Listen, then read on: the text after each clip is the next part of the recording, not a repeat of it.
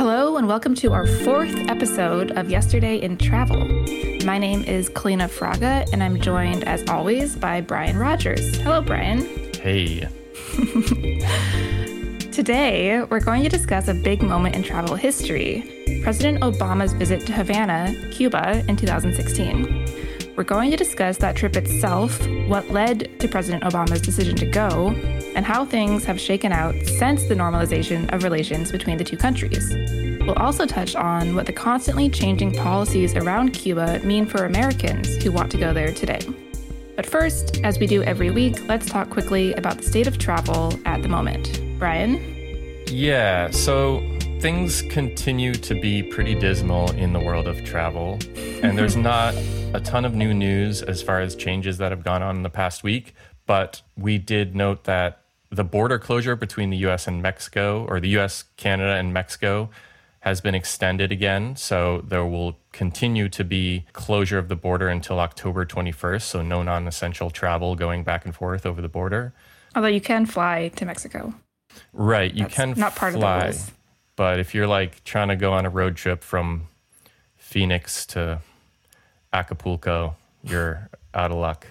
Mm-hmm. Also, Hawaii announced that they plan to lift their quarantine rule on October 15th. So, who knows if that will actually happen. So many times, different states and countries have said they're going to do things, and then come time to do it, there's a new spike or who knows what happens. So, but Hawaii, if they did that, that would at least allow people to go on a vacation there without having to quarantine by themselves for the entire time that they're there. And then New York State announced that it is now allowing people from California, Hawaii, Maryland, Minnesota, Nevada, and Ohio to visit. So for anyone in those states that really was interested in visiting New York has decided you are now officially allowed to come. You're welcome. There's things to do in New York now, too. Museums are open, stuff's happening. That's true. Although it feels like it feels like a weird thing to actually fly to New York, given the history. But in other news, we actually flagged a few things that are kind of fun and interesting and possibly depressing. Qantas has a quote-unquote flight to nowhere. They have a flight that's sold out super fast, in which they're just flying a loop from Sydney to Sydney, and they have said they're going to fly low level over various picturesque spots in Australia, including the Great Barrier Reef. And it's so insane to me, though, that this is a thing that people, because flying is the worst part of travel to me. Yeah. It's something you have to do to get somewhere. And for 7 hours seems like... Yeah, and they are trying to sell it as it's going to be beautiful and picturesque. You're going to be able to look out the windows and see all these beautiful places from above. But an airplane window is one of the smallest windows that exists in the universe of windows. And it just feels like it's not looking out an airplane window at anything kind of ruins the view. Right. But I wonder too if they're only selling window seats. Is anyone in the aisle on this flight to That's nowhere? True. It seems kind of grim. The aisle seat would be a super bummer on that flight. Yeah. But apparently people are really into it. It's sold out. It made a lot of there was a lot of publicity around it. People were talking about it online. So good for them. Let's just burn up a ton of fossil fuel to transport a bunch of people around in a circle 35,000 feet up in the air for no reason at all. Sounds good. But even potentially weirder than that, in Thailand, there are now a few airplane cafes, where you can go up into a decommissioned airplane. You can climb onto the plane. You can get served, a meal and coffee, and get the sensation that you're up in the sky and being transported to a faraway place while you eat maybe a mediocre meal in a tiny seat. And that's also become popular. Airplane food, I wonder, that they're serving? It seemed to imply that that some of them were serving straight up airplane food to be consistent with the experience. But when I Googled around, I was not seeing that exactly. I think... Interesting. Yeah. I don't know. But anyway, the long story short, TSA throughput has not changed. There are still about 31% of people traveling through TSA checkpoints in the United States in airports. So travel continues to be a big question mark, and no one kind of knows where it's headed, but it's sort of stalled out at around 30%. So yeah, that's where we're at. All right. So some things have changed and some things have not changed. Mm-hmm. All right. So before we talk about Obama's visit to Cuba itself, I think we should take a moment to get into the history between Cuba and the U.S., since so much of this visit, the big deal of the visit, is because of their unique relationship.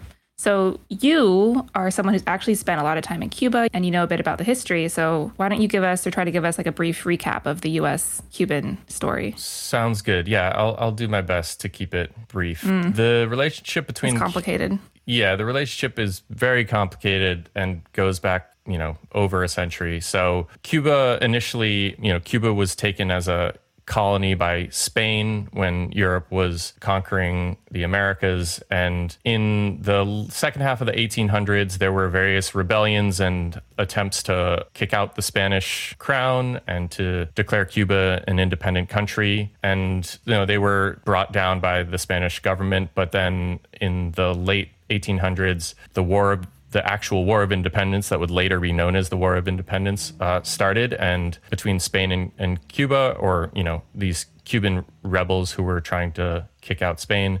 And at a certain point, the United States government got involved because the United States had become interested in Cuba as potentially a place that they could bring into their own empire. And at the very least, Cuba was a valuable place to sort of have in the U.S. sphere of influence. So the U.S. intervened, and we did help Cuba gain independence, but that independence was contingent on us sort of approving their constitution, and we made sure that whoever was in power in Cuba was going to be favorable to United States interests. So there was a lot of corruption, and leaders, if they did not hew to American interests, they were either removed or, through corrupt measures, there were ways of ensuring that each successive president and government within Cuba would be favorable to the United States.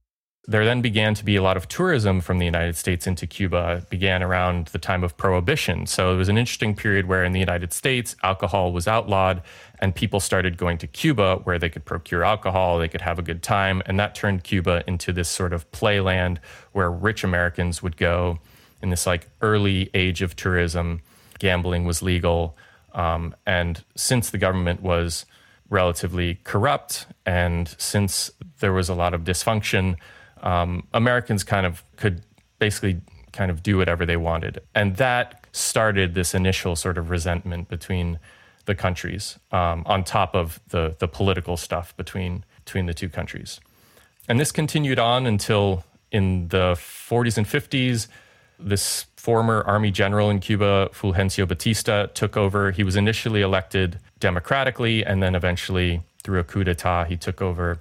The United States backed him and was supporting him, but he was seen as super corrupt, and there were lots of movements within the country to get rid of him once the coup d'etat happened. And eventually that happened through Fidel Castro and the Cuban Revolution that swept through the country in the late 50s and in 1959 took over the country. The U.S. initially was kind of unsure what to think of Fidel Castro, but eventually when he started to expropriate U.S. property and businesses and land that was owned by U.S. companies, the U.S. government decided they were anti-Castro. They were going to consider Cuba an enemy of the United States. They were going to ban travel. So that was when the blockade initially was put on Cuba. And that led to a series of kind of back and forths between exiled Cubans who had fled the country and were now trying to start counter-revolutions in the country. There was the Bay of Pigs, which was this failed invasion that happened that the United States backed in the early 60s. Then there was, when Cuba aligned with the Soviet Union, there was the Cuban Missile Crisis, in which the Soviet Union tried to station nuclear missiles on the island of Cuba, and that created this international uproar and this sort of panic that we were approaching some sort of global nuclear war between the US and Russia. Over the next, several decades, there were a few spates and back and forths between various administrations of the US government and the Castro regime.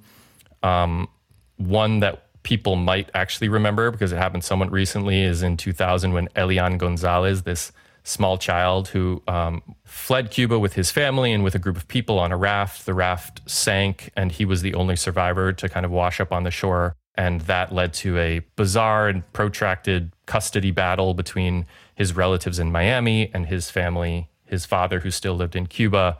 And that was kind of one of the more recent spats that led to tension between the two countries. But essentially what it meant was, what all this has meant is that there was very little travel by Americans to Cuba since 1959. And so by the time Obama gets to the White House, the only way for U.S. citizens to travel to Cuba legally is through a narrow set of exceptions to the travel ban, which include things like education, if you're going through an accredited U.S. college or university, or you're going explicitly for humanitarian activities, or as a journalist working on a story that requires you to go to Cuba to research the story. But in almost all these cases in the early 2000s, you're required to get permission from the U.S. government prior to your trip and go through this sort of bureaucratic process to apply to get permission to go. So I know we do want to get into the trip itself, but first, since you're more of a presidential history person, I was curious how much Cuba had ever popped up on your radar, since many of the conflicts that have happened between the two countries do kind of raise to the presidential level, but I just wasn't sure how much of an awareness you had of Cuba. Yeah. Well, when I was studying American history, because my focus was always on like U.S. history, the two things that would come up in relation to Cuba were Theodore Roosevelt and the Spanish-American War. Because one thing you didn't mention about that war was that the U.S. got involved. They kind of found a reason to get involved because the ship blew up, the Maine. Remember the Maine? And the Americans said, oh, Spain blew it up, which they didn't. Like, it seemed like it was like an accident. But the Americans came in, and Theodore Roosevelt was there and made a name for himself, charging up, I think, San Juan Hill, and he had the Rough Riders. And so I knew about that and his relation to Cuba. And then, of course, like Kennedy's involvement with the Bay of Pigs and the Cuban Missile Crisis. And the interesting thing that's always been like in American history and Kennedy and all that is that Kennedy was following sort of like what the generals were saying about the Bay of Pigs and the Cuban Missile Crisis. And he grew to really distrust them during that time. And there's this one of like the what ifs of like American history is like, if Kennedy had lived, he would have not trusted the generals, and going into Vietnam, he might have been like a different actor than Johnson was. The Johnson people say that Johnson was following Kennedy's footsteps, and it would have been exactly the same. But that's one thing that always comes up is like Kennedy, it was like a learning experience for him, working with the generals and trying to figure out what to do with Cuba now that the Soviets had moved in. And so I would say that those two are the two that I would always think about when it came to like Cuba and the US. Okay, so we need to get back to what the visit actually consisted of and how it came to be. So can you give us an idea then of what brought Obama to Cuba and what his motivation was for this trip? Yeah, there's a really good 2016 New Yorker article about it by John Lee Anderson, which details the long process that Obama and Ben Rhodes, who's one of his like close staff people, went through to make it all happen. But essentially, Obama, when he was initially running for president in 2007, actually in a Democratic primary debate, he made it clear that he was interested in engaging with countries that were historical enemies of the United States and trying to establish a new tone of respect and dialogue, because he felt like that was a better way to go generally, and specifically with Cuba. When he was first elected, he did take a few small steps to eliminate the rules around remittances and family travel to Cuba. So Cuban Americans were restricted under George W. Bush. They were only allowed to send a certain amount of money per year to their family, and this was seen as a way to limit the amount of money that was ending up in the hands of the Cuban government. So Obama removed that. He also removed restrictions on travel so Cuban Americans could travel as much as they wanted to visit their family, and saw this as a nice first step in improving relations. But then his first term, between the Great Recession, the economic downturn, there were other issues that came to the forefront, and Cuba kind of took a backseat. But after his re-election in 2012, that's when they started to chart the course for this new diplomatic relationship. And Obama sent Ben Rhodes to start having these secret diplomatic talks with the Cubans. And their initial goals were pretty minimal. They just wanted to try to establish contact and make some changes to some of the policies around travel to start making it easier for Americans to go to Cuba and easier for Cuban Americans to reconnect. But as things got going, they basically, at a certain point, once Cuba made it clear that they were interested in negotiating, they kind of laid out all their cards on the table and said, listen, this is all the things Obama wants to do. So, we want to reopen embassies. We want to establish normalized relations and build an entirely new relationship around respect, communication, openness, and not this sort of previous strategy of antagonism and isolation. And then it began with a prisoner swap. So there was an American USAID contractor that had been jailed in Cuba as a spy for distributing cell phones and other telecommunications devices that were going to be able to not be tracked by the Cuban government. And so he had been thrown in jail for a long term. He was already kind of an elderly man, and the U.S. wanted him back. And so Cuba agreed to swap him and another U.S. CIA agent who had been in jail in Cuba for a long time with these 3 remaining members of this group called the Cuban Five, who was this group of Cuban spies who had been infiltrating groups in Miami that were coordinating terrorist attacks on Cuba in the 90s. There's actually a Netflix movie about it that you can watch that's kind of mediocre, but goes into the whole story. It's called The WASP Network. Anyway, these remaining 3 members of this spy group that had been put in jail in the United States was swapped with this USAID contractor. That sort of put things onto a good footing, and there really were like substantive talks that started to lead somewhere sort of around 2013, 2014. Mm-hmm. So as these two things are ramping up between Cuba and the U.S., then the Pope gets involved. So how did that happen?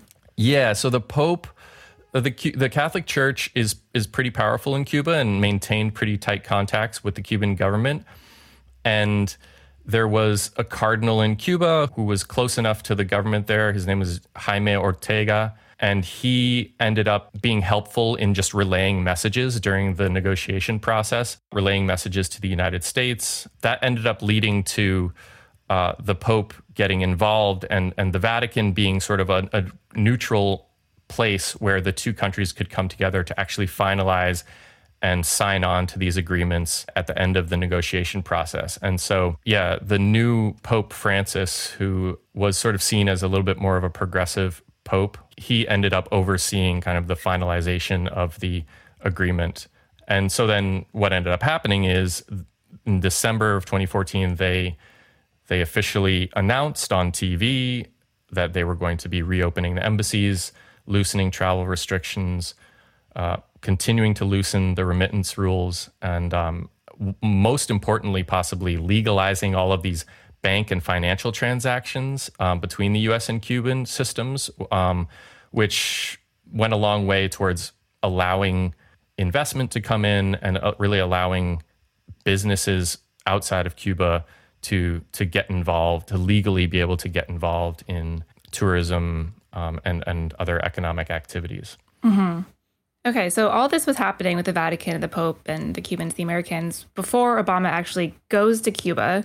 So why does he even decide to go? Maybe this relates more to why anyone wants to go anywhere, but what did Obama want to do by physically going to Cuba himself, which is always a big deal when a president goes somewhere. So he must have had some ideas about that. Yeah, the accords were reached in 2014, and his trip didn't take place till 2016. There was a lot of like logistics around actually making it happen. But from the beginning, I think the Obama team wanted to make, and this is all like written about in the New Yorker article, but he wanted to make the new relationship as big of a deal in the media as possible, because he thought that that would be one way to put more pressure on both sides to actually keep up their side of the deal. That would sort of provide momentum for it to actually happen. Yeah, I definitely remember it happening too. I don't think I knew about anything else like the talks or the normalization. I'm not sure I was paying attention, but I remember him going and like seeing pictures of him at like baseball games and things like that. Mm-hmm. Yeah. I mean, it was definitely covered in the media as a big deal. Mm-hmm. I think part of that was just the historic nature in general. But also Obama was, I think, interested in making it clear to the Cuban people, not just the Cuban government, that he was for real, that he saw them and he respected them, and that this was about them. And as much as it was an agreement between governments, his motivations were to improve the lives of Cubans. And he saw it as, I want to get out there in front of Cubans. I want them to see me see me in Cuba and see me as someone that's on the ground, that's meeting people, that's like talking to people and doing his best. He wanted to be popular among Cuban people because he thought that would be a good way of pressuring, then Cubans could pressure their government to keep good to the agreement if they saw Obama as like a genuine player in this whole agreement. And also visiting Cuba was a big deal. I mean, I think the part of it was like Obama wanted to have a historic thing to point to, and traveling to Cuba, no U.S. president or no sitting U.S. president had traveled to Cuba since 1928. I guess Calvin Coolidge went in 1928, and then Jimmy Carter post-presidency went in 2011. But actually, you looked into Coolidge's trip to Cuba a little bit. I'm curious what you found, because I haven't like looked into it too much. I don't know too much about it. Yeah, it's such a funny story because, well, first of all, it's interesting. So they took a ship called, I think it was the USS Texas, and it docked right where the Maine had docked. But that wasn't like, looking back, people were like, oh, that was kind of weird. But what happened was that this was during Prohibition, and so first of all the reporters were like very excited to go to Cuba. Because they knew that they could drink in Cuba. Calvin Coolidge was a very like dry, they called him Silent Cal. Like he's a very kind of quiet, serious guy. There's one quote about him where they said, some reporters said he looks like he was weaned on a pickle because his face is kind of just like scrunched and serious all the time. So he was not. That's a rough. Yeah. He was not planning to drink in Cuba. But he's at this diplomatic like event, and there's a big tray of daiquiris going around, and it's going like right towards him. And he knows, I mean, this reporter watching it is thinking if Coolidge is offered a drink and refuses it, that might be not cool. But he can't accept it because this is Prohibition, and he's like all about Prohibition. So Coolidge sees the tray coming, and he's like very like diplomatically like turns, like look at like this painting. He like shows to the person next to him. The tray like kind of tries again, and he turns the other way and like points like the view out the window. And finally the waiter like smooth. Yeah, he was very smooth. The waiter gives up, and he kind of avoided this international incident. But then the other funny thing about the whole story is that meanwhile all the reporters are just getting like trashed every night, these Cuban bars. And then they find out that there's not going to be customs when they come back to the States, so they can bring alcohol back. So there's this story about reporters, like they're throwing out their clothing so they can make room in their suitcases to bring rum back. And they all do that. They all bring it back as much alcohol as they can. Not Calvin Coolidge, of course, because he was not that kind of guy, but not that we know of. Everyone else was very excited about the rules down there. So this was Calvin Coolidge avoiding the alcohol and trying to be very diplomatic about it is interesting. But did anything like that happen to Obama during his trip? Did he have to be careful about being with Raul Castro? Or yeah, I mean, he was definitely trying to stay balanced between pro Cuba in the sense that he was offering up American friendship to Cuba, and he was signing this new deal and trying to initiate this kind of new era of respect, but He also didn't want to look too chummy with Castro. It's interesting when you said actually that there were a ton of press people that went down with Calvin Coolidge, partly because of prohibition. Obama's entourage, I mean, the U.S. entourage that went to Cuba for his trip was like 1,000 people. And some of that was certainly just the nature of security of the trip, and Cuba being this place that the U.S. didn't have much security presence in. So I'm sure they wanted to make sure everything was going to be safe. But a lot of it was also just like anyone who in the government who could like finagle an invitation on this trip to Cuba was jumping on board because they wanted to see what was going on down there. But yeah, Obama was sort of like skirting the line between being respectful to the Cubans, but not being overly chummy with everyone. And he did, I think, a pretty good job. For the most part, the trip, since all of the accords had already been signed, the trip was pretty ceremonial. And it was sort of, he also went with his family. So it was sort of a family trip, and it allowed the family to kind of do a bunch of things that were kind of apolitical and just sort of like cultural and trying to show that Obama was trying to get into things in Havana and understand it and appreciate it and learn about Cuba. So they toured Old Havana on a very rainy day, which meant that it wasn't a great day to walk around this beautiful area of the city. It's much nicer to do on a nice day, but it did mean that they had this flotilla of umbrellas. There was just his entourage was all these like big umbrellas, like moving through Old Havana in kind of like a visually interesting way. He met with entrepreneurs, which was this burgeoning private sector economy thing going on down there that he was trying to promote. He ate at a privately owned restaurant, which was a big deal. He went to a baseball game. There was actually a exhibition game between the Tampa Bay Rays and the Cuban national team in the big Latinoamericano stadium in Havana. And he sat next to Raul. The whole Obama family was there. Actually, Miguel Diaz-Canel, who was the vice president at the time and is the current president, he was also at this baseball game. And they tried to whoop it up and have a good time. And, it looked a little, awkward at times, but hey, it was baseball. Everyone, Americans and Cubans can all get behind baseball. So for the most part, it went over very well.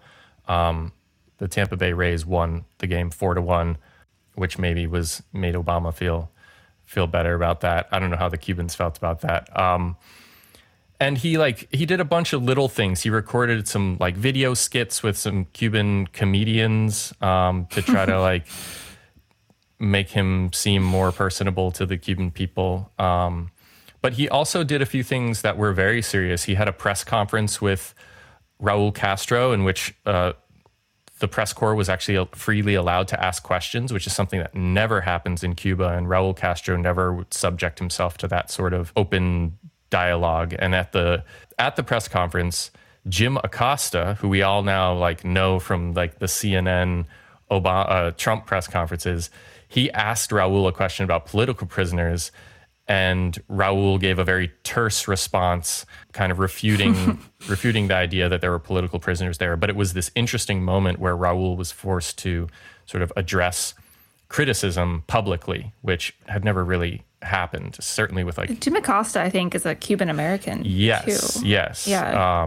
So there were some tense moments at that meeting. There was also a moment at the end of the press conference where Raul Castro kind of grabbed Obama's forearm and tried to hold it up in the air like they were doing sort of a victory or a friendship thing.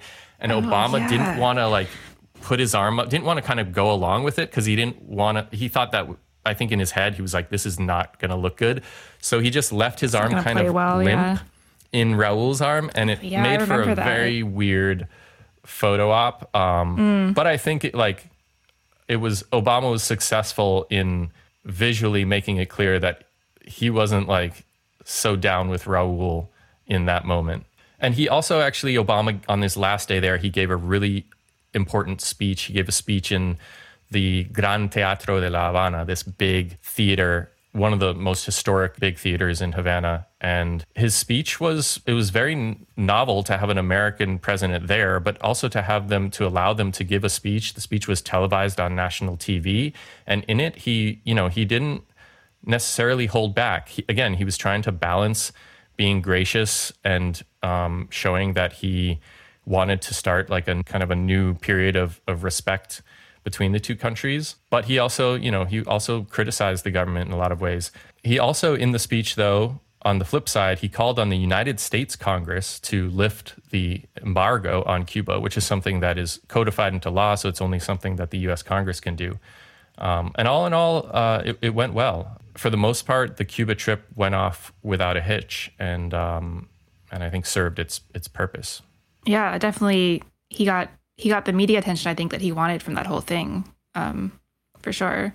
So after that happened, after the announcement of normalization of relations, and the opening up of the embassies and Obama's visit, it did seem like American tourism grew a lot in just a few years.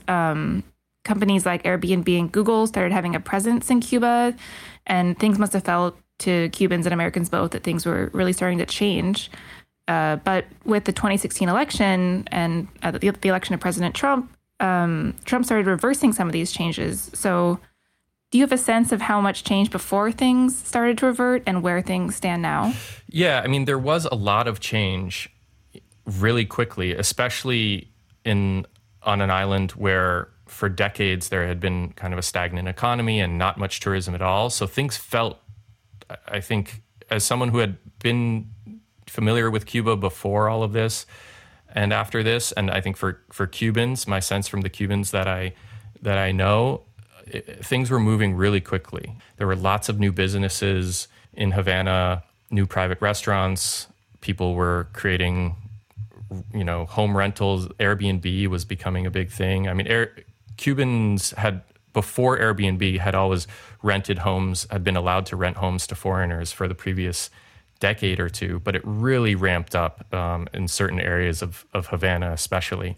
But most of the change was only in Havana and a few of the other tourist towns. So on the flip side, some of the criticisms are that, yes, there was lots of change going on in Havana, the capital, by far the biggest metro area on the island, and in a few little spots where tourists, historic towns where tourists like to go.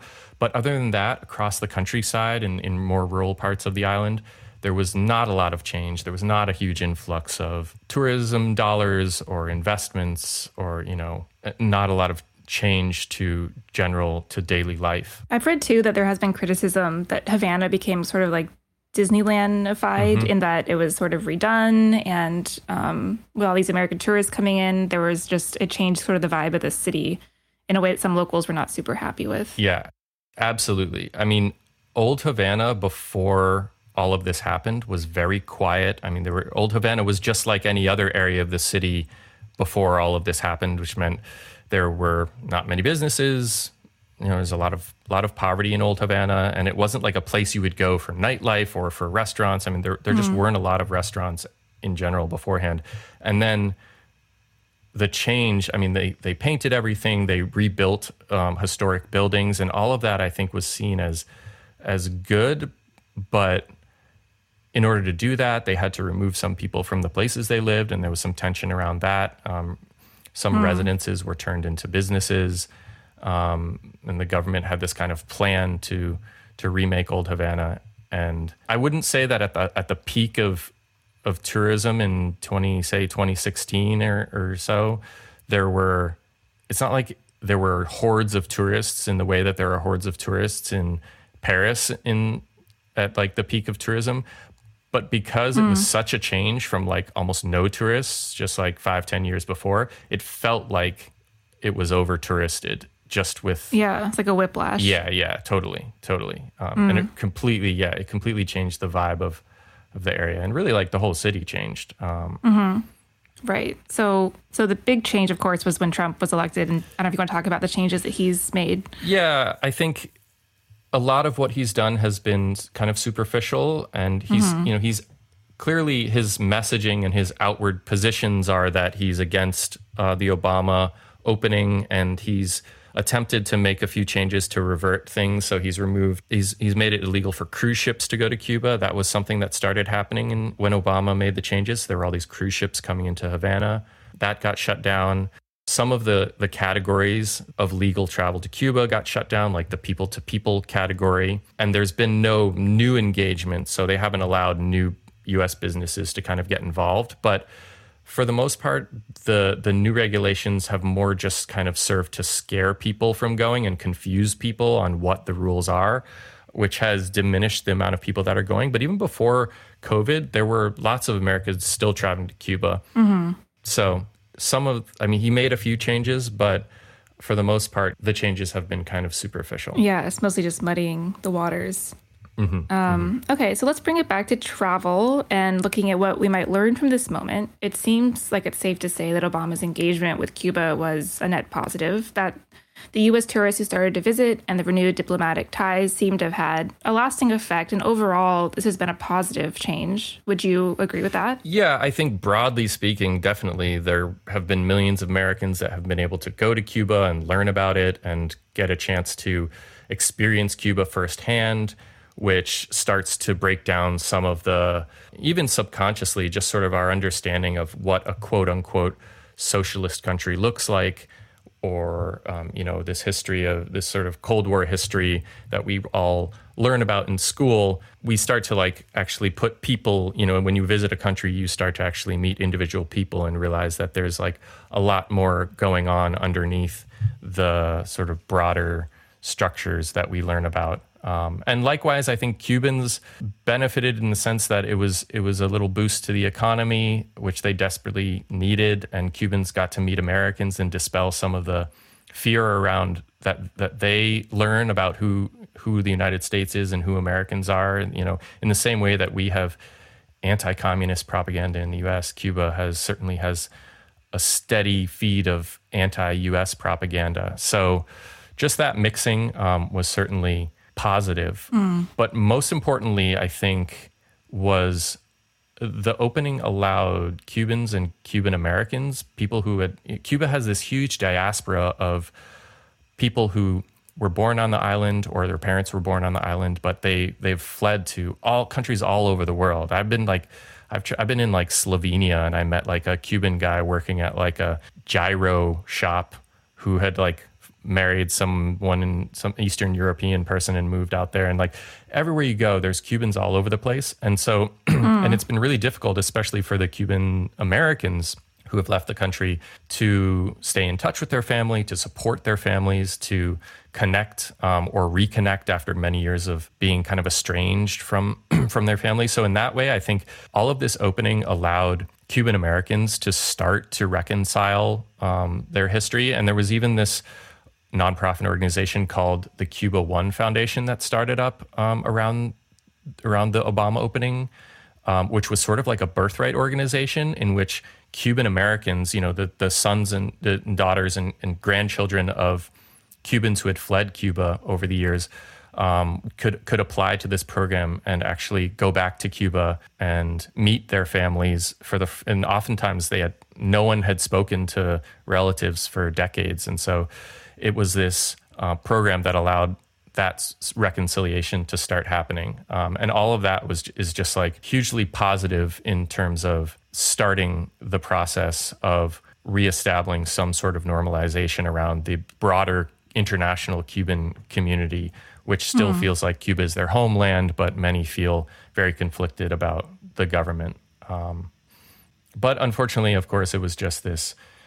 At this point, it was kind of a brief blip, and many of the economic improvements have kind of stalled out right now because of Trump and because of COVID. And so right now, it's kind of still a precarious situation. The economy is not doing very well. So it's been a mixed bag, but I think there have been some improvements that will hopefully endure beyond COVID and hopefully, beyond whatever U.S. regime is in power moving forward. But anyway, I've rambled on a lot since I have a lot of personal experience. But you're looking to potentially go to Cuba for the first time at some point. And part of your work over the past few years has been writing on travel and writing on Cuba travel specifically. So you're probably more up on the rules than me at this point. So what would you say to someone who still wants to go to Cuba after it's safe again? Is it possible? How do people do it? What would you say in terms of advice? Yeah, it's definitely possible. And it's funny because one thing that people search most often is, can I travel to Cuba? Can Americans travel to Cuba? Which it kind of goes to show that although Obama had this big public trip, the confusion around the rules has people don't know if they can go. Even if you speak to someone who knows a lot about travel, they might be unsure about the rules. And the short answer is yes. Well, it's so complicated. Right now, no. If you're an American, you really can't go to Cuba because of COVID and the rules and stuff. But before COVID, yes, Americans could go to Cuba. You didn't have to fly through. Hey. Yeah, some honking behind me. You didn't have to fly through Mexico or Canada, which was what a lot of people would do to go to Cuba before. Now you just need to follow a couple of pretty simple rules. Which involve keeping a record of what you're doing, like an itinerary basically. And you can't stay in certain, I believe, government owned hotels or go to certain government sponsored stores, I believe. Yeah, actually, so there's an update as of, I think 2 days ago. The Trump administration came out with new rules that now say you can't go to any hotels. So you have to stay at a private casa. And you also are no longer allowed to bring back rum, any alcohol products or any tobacco products, which is new. Does that apply to Airbnb? I wonder, that new rule. Do they qualify as a hotel? No, those don't qualify as hotels. Just like official state-run hotels. There used to be some that were exceptions, and now there are no exceptions. Okay, so it's still pretty complicated. The other thing now is that one of the rules that the Trump administration created was that Americans can only fly into Havana, the Havana airport, which at the moment is closed. But it's supposed to open up soon. It's supposed to open up in October, but it's kind of shifted. At the moment, tourists are allowed from Canada or certain places in the European Union, but they can only stay in the Cuban Keys, which are populated with government-owned hotels. So Americans, A, can't fly there, and B, can't stay there. But, all this stuff is going to shift in the next couple of months. Yeah. Hopefully, Cuba's been doing an okay job with COVID, but they have had a few spikes, and they're being very careful about shutting things down. But hopefully at some point they'll start to let tourism come back more broadly. And at that point, certainly unless something happens between now and then with the Trump administration, Americans are still legally allowed to go. So yeah, it's going to be interesting to see what happens after the election, because if Trump is reelected, we might see the rules getting more strict. If Biden's elected, it might be that he loosens things up, being, part of that team, the Obama-Biden team. Yeah, true. We will have to see. Okay, let's wrap it up. That's our show.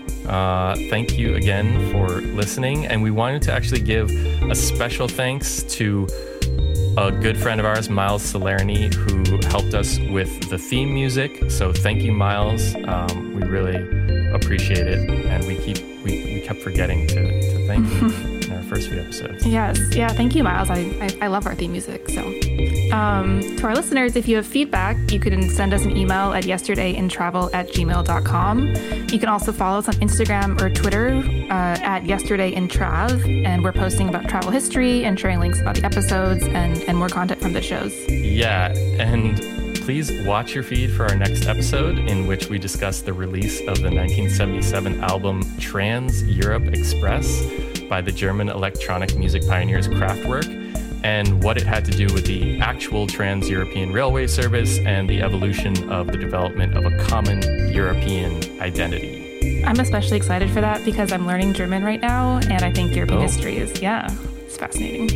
So that'll be a good one. All right, so if you like the podcast, please write us a review in the Apple Podcast app if you have a moment, or share it with your friends.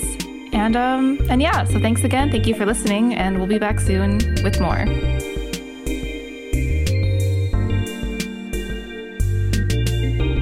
Yesterday in Travel is sponsored by Via Hero, a platform that connects you to local travel experts who live where you're going. Their job is to provide expert advice and help arrange activities and logistics like lodging, guided tours, transportation, and restaurant reservations. They also share insider tips on hidden gems and activities that you might never find searching the web. When you hire a local, your money goes directly to them, and they help you plan a trip that is more fun, less expensive, and also directs your tourism dollars more evenly to the communities you visit, which helps to make your trip more sustainable. Plus, locals are the best way to help you navigate safely to avoid crowds and comply with rules so that you can have peace of mind and focus on enjoying your trip. Use the code YESTERDAY at checkout to get 10% off your next customized itinerary and guidebook, created just for you by one of Via Hero's amazing locals in over 20 destinations across the world. Go to www.viahero.com to find more. That's www.viahero.com to start planning your next trip with the help of a local. And remember to use the code YESTERDAY at checkout, which gets you 10% off and lets them know we sent you.